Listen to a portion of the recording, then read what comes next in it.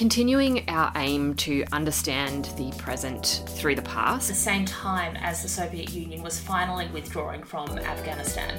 The march of freedom and democracy, which will leave Marxism, Leninism on the ash heap of history. So he's going from a think tank into the government, into the Bush administration. Out of these troubled times, our fifth objective, a new world order, can emerge. So liberal democracy, kind of American freedom, had triumphed. There is no longer a clear division between what is foreign and what is domestic. We do have an overarching topic for this series of Barely Getting By, and that is the 1990s.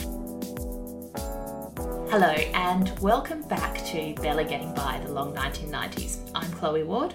And I'm Emma Shortis. So I think in our last instalment, we might have overpromised a bit by saying we were going to explain the Cold War from, its genesis in the end of the Second World War to its end in 1989 or thereabouts. Yes, I think a little ambitious. Usually when I'm teaching American history, this one takes me at least 2 hours. But we won't do that today. No, we won't do that today. We're going to try and keep it to 15 minutes. So we're going to start at the start and end at the end and cut out a lot that happened in the middle, although it is very interesting. So, how did the Cold War start? So, we find the origins of the Cold War in, I guess, the ashes of the Second World War. And I think it's always important to remember that it was not inevitable. So, the Soviet Union and the United States at the end of the Second World War are, in fact, allies. They are on the same side. They have been fighting for the same thing, which is the defeat of Nazi Germany, of course. So, they are not exactly friends, but kind of on the same side of history at this stage. And what happens, I think, is both the Soviet Union and the United States kind of fail to understand each other. On the American side, which of course is the side with which I am the most familiar, what happens at the end of the Second World War is the US is it's supremely confident. So they've intervened in the Second World War and helped defeat Nazi Germany. So the US is simultaneously supremely confident. It's an economic powerhouse and is emerging as a superpower, which it wasn't before. It's hard to imagine the world where the United States is not the sole superpower, but of course at the end of the Second World War, it is not. So on the one hand, it's kind of supremely confident, strutting about the world stage, but on the other hand is kind of paranoid. So until the end of the Second World War, the US kind of felt pretty safe. It's a continent protected by an ocean on either side. But at the end of the war, American policymakers no longer feel safe because of huge leaps in technology of things like air power. The US feels vulnerable and is basically set on making sure that it can never be vulnerable again, but also that really crucial parts of Europe and Asia never fall under the control of a hostile power, because those regions are seen as crucial to American economic success and expansion. I think that word paranoia is also pretty apt to describe the Soviet Union and Stalin's attitude at the end of the Second World War. One thing that often I think goes sadly forgotten when people recount the history of the Second World War is that if you had to isolate one factor in the Allies' victory against Nazi Germany, then it was the Soviet Union, and it was the enormous sacrifice of Soviet citizens during that war, and it was also the Soviet Union's incredible industrial capacity that it built up through the 6 years of the Second World War.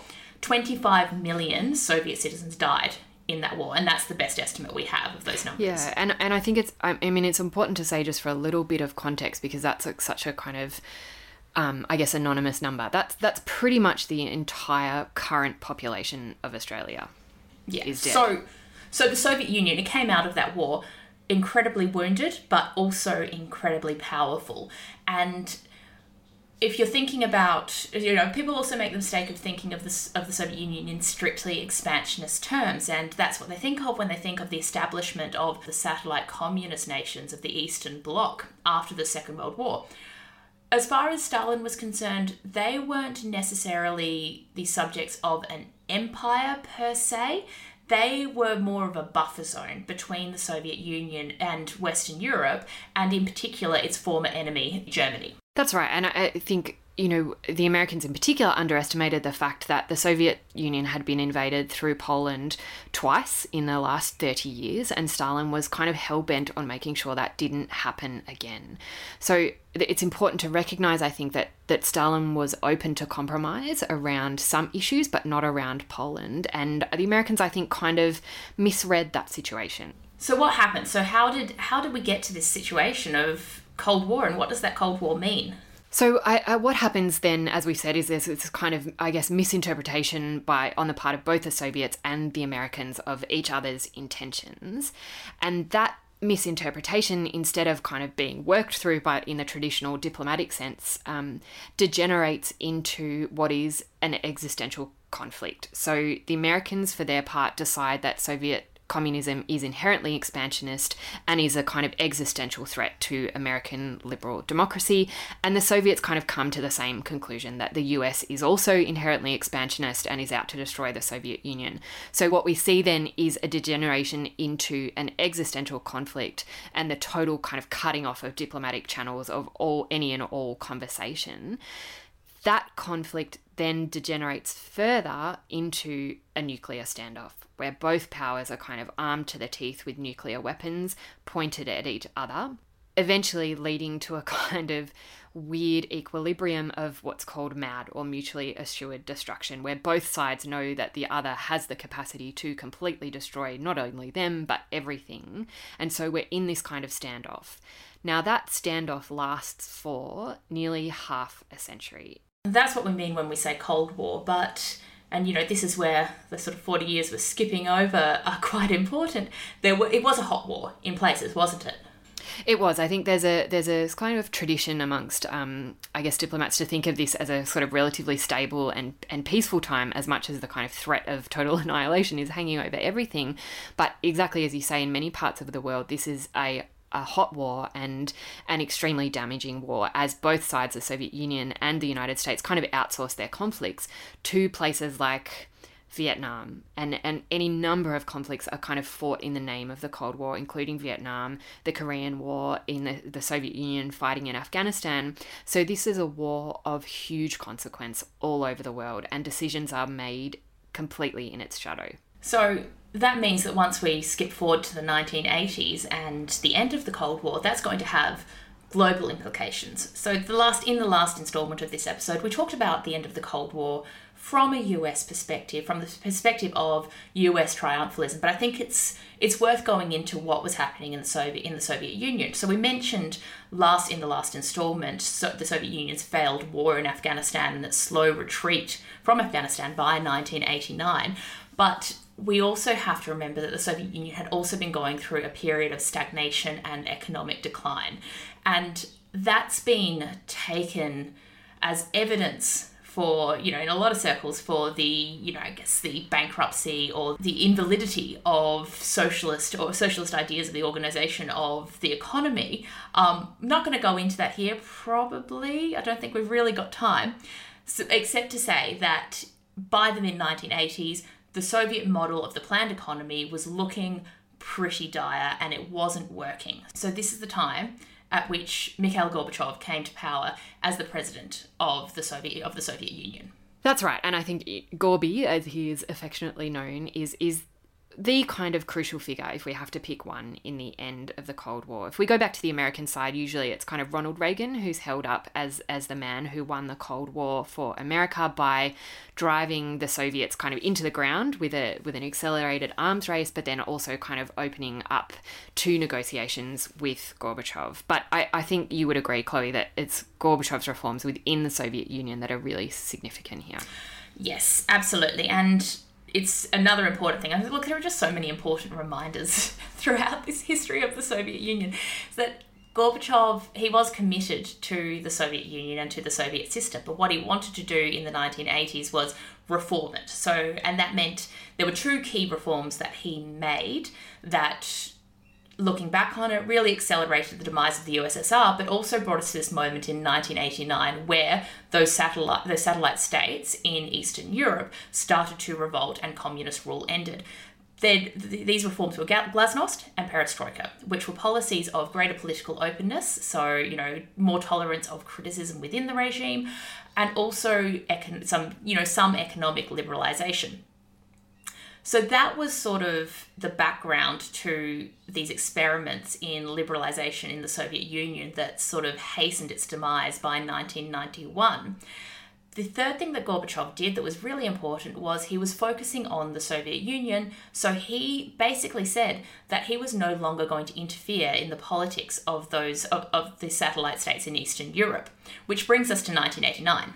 As I said before, Stalin was dead set on establishing these satellite states as a buffer zone for the Soviet Union, and succeeding Soviet leaders had dramatically and quite violently intervened in their politics over the previous 40 years, but Gorbachev said he wasn't going to. So that's what enabled the successive revolutions of 1989, starting in Poland and ending in Romania. And Romania was the only one of those revolutions that was actually violent. They were all peaceful revolutions, which was astonishing to anyone watching politics in 1989.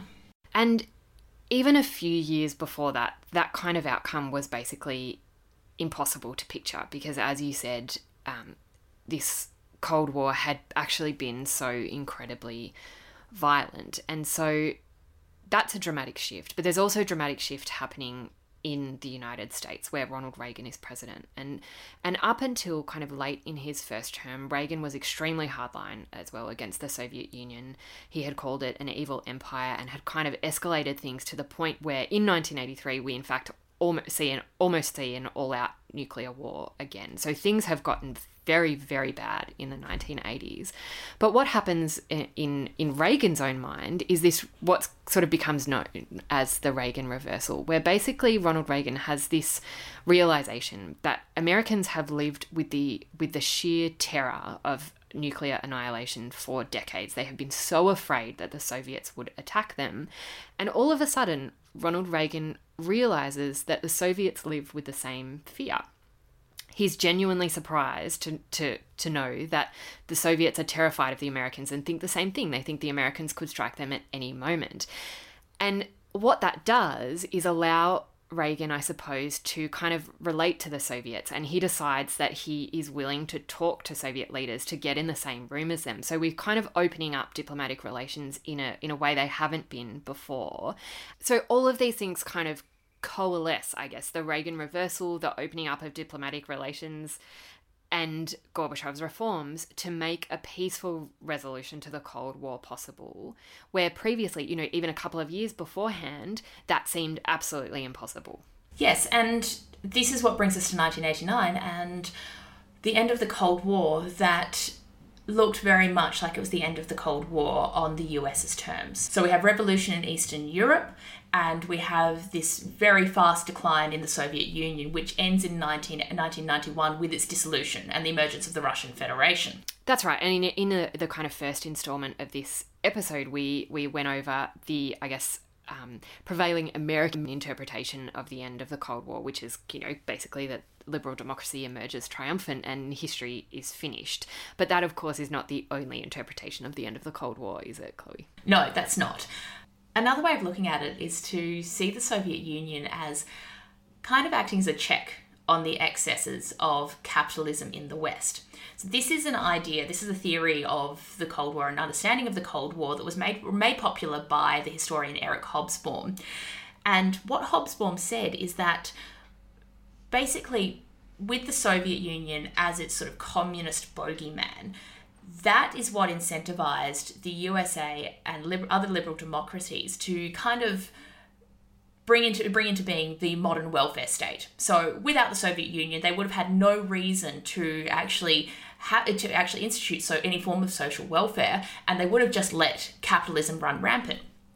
The reason I'm talking about that, I'm thinking about that, is because of what happened after the end of the Cold War and this period of liberal complacency that Emma and I were talking about in the last installment, where without a viable left-wing alternative, capitalism basically ran rampant. That's right. And I think that's what we're seeing today is the kind of recognition 30 years later of the consequences of that unfettered, unleashed capitalism that we saw after the end of the Cold War. And that's why we see the popularity of someone like Bernie Sanders, who calls himself a democratic socialist in the United States, and even unlikely candidates like Britney Spears outing themselves as socialists, whatever that may mean.